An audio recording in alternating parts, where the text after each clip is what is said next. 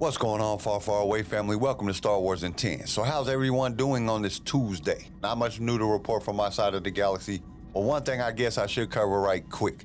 Lego Star Wars The Skywalker Saga. Why is this game the only thing that is being talked about in Star Wars news? Like, I know that the fans have been waiting for a new game, but that's all I've been getting on my news feed. I know there has to be other stuff to talk about. All the new Star Wars content is coming out, and it is like this game is all that there is. Okay, I'm done ranting about this game. I should actually go get one and try to play it. I haven't played a video game in years. But I do have a quick question for everyone. The numbers show that you guys are liking the new format of the show, but we haven't got any emails regarding the new format. We got a lot of normal emails, but none about the new format. So I want y'all to email us at sway.audio@gmail.com and let us know your opinion of the show. Do you like the new format? Okay, now that I got that out of the way, we can focus on the story now, because when we left off yesterday, Zannah had just landed on the Ciatrix 4 starport, and something didn't feel right. So let's jump into the story and find out what happens next. And how do we do that? By dropping the intro. What will you have? You are now tuned in to a Star Wars show, so just sit back and ready to flow. Clear your mind of what you know, and let the force be the course of where we go. As we take this journey far, far away, now let's hear what Darth Vader has to say. We would be honored if you would join us. If Bane was alone, she would challenge him as she planned. However, if Bane had found someone else to become his heir, things would get more complicated. If Bane had cast her aside, did the rule of two still apply to her? Or would Bane and his new apprentice combine their strength to defeat her as an enemy of the Sith? If that happened, she wouldn't be able to survive alone. If things went bad, she didn't really know if the Dark Jedi sitting beside her would come to her aid, but she didn't have any real choice. She had decided to confront Bane tonight, and she wasn't about to turn back now. She'd waited too long for this moment, put it off too many times before. "Be on your guard when we land," she warned Set. "I'm always on guard," he assured her. Zannah's apprehension continued to mount as she approached the estate, but as she drew nearer, she realized she couldn't sense her master's presence. Puzzled, she brought the speeder into land and saw that the front door was wide open. "Wait here," she instructed Set.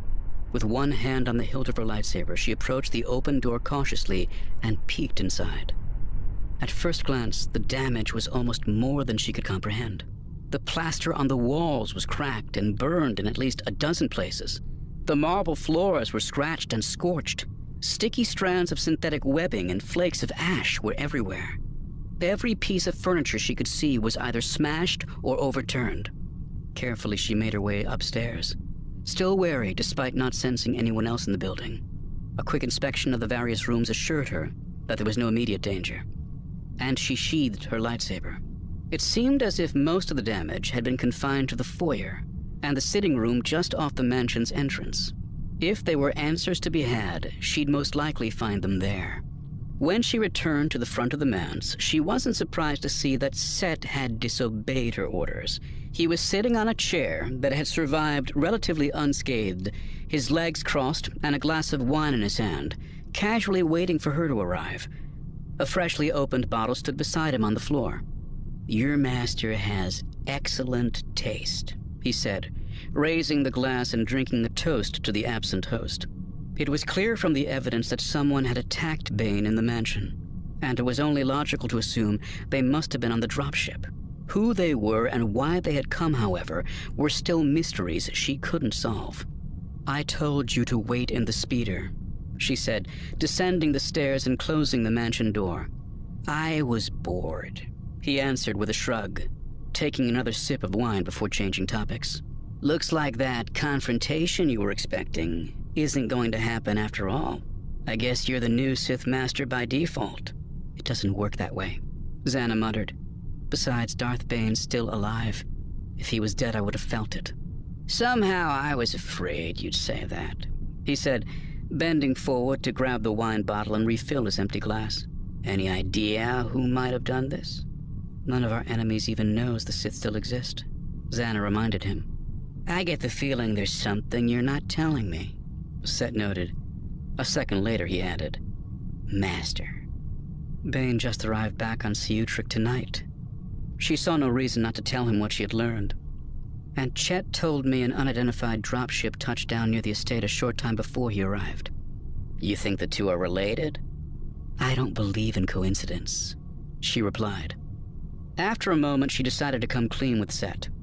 I think Bane might have sent me to Doan just to get me out of the way for a while. I think he was actually interested in something completely unrelated. Don't be so sure, Set replied, holding up what appeared to be a small blue button.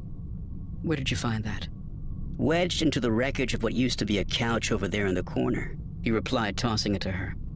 She reached out with one hand, easily snatching it from the air. A splash of dried blood was smeared across the surface, partially obscuring the gold insignia. That's the symbol of the Doan royal house, Set told her as she studied the button. Doan? Xana was more confused than ever. Why would someone from Doan come here? How would they even find us? Set shrugged. You're the master. You tell me. Xana didn't answer right away. Chewing on her lower lip, she analyzed the situation carefully, examining it from every angle. There were still too many unknowns for her to come up with a perfect plan, but she knew what had to be done. We need to go to Doan.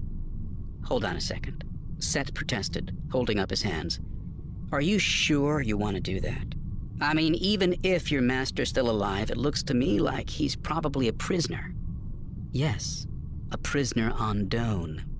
So what? We're going to rescue him just so you can try and kill him yourself?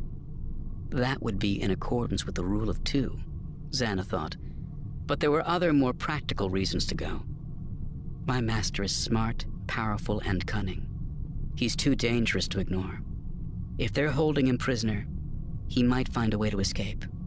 If he does, he will come after me.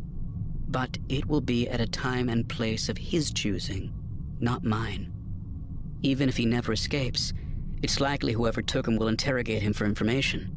He may reveal something that exposes my existence to the Jedi, or some other enemy. I'm not willing to take that chance. Plus, I want to know who attacked him and why. And if they did capture him, I want to know how they did it.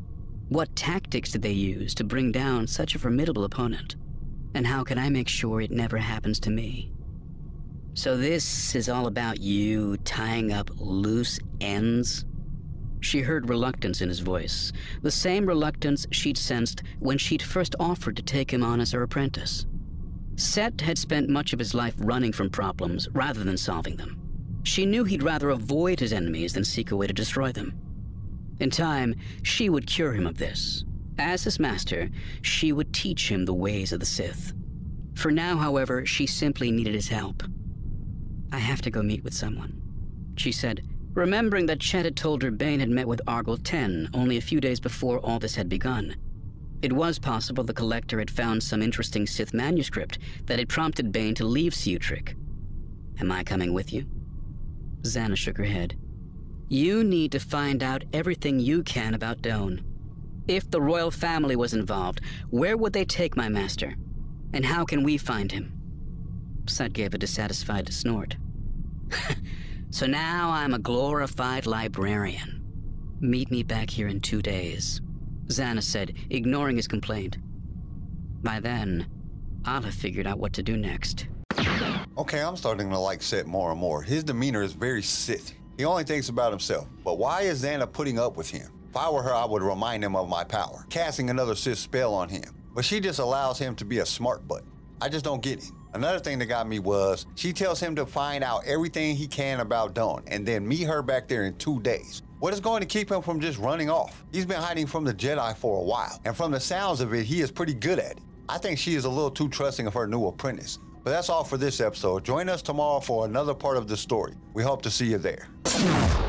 Thank you for listening to Star Wars in 10. Tune in next time for more Star Wars adventures. If you would like to listen to other episodes of the show, you can follow us on all major podcast directories. If you enjoyed the show, we would really appreciate a 5-star review. Once again, thank you for listening, and may the Force be with you. Star Wars in 10 was created by Kenai Shed and is distributed by Swaycast Network. This show was produced by Pigfield Media. Sound designed by Theodore Thompson. Research by Leslie Schneider. I am your host, Kyle, and we will see you next time in a galaxy far, far away.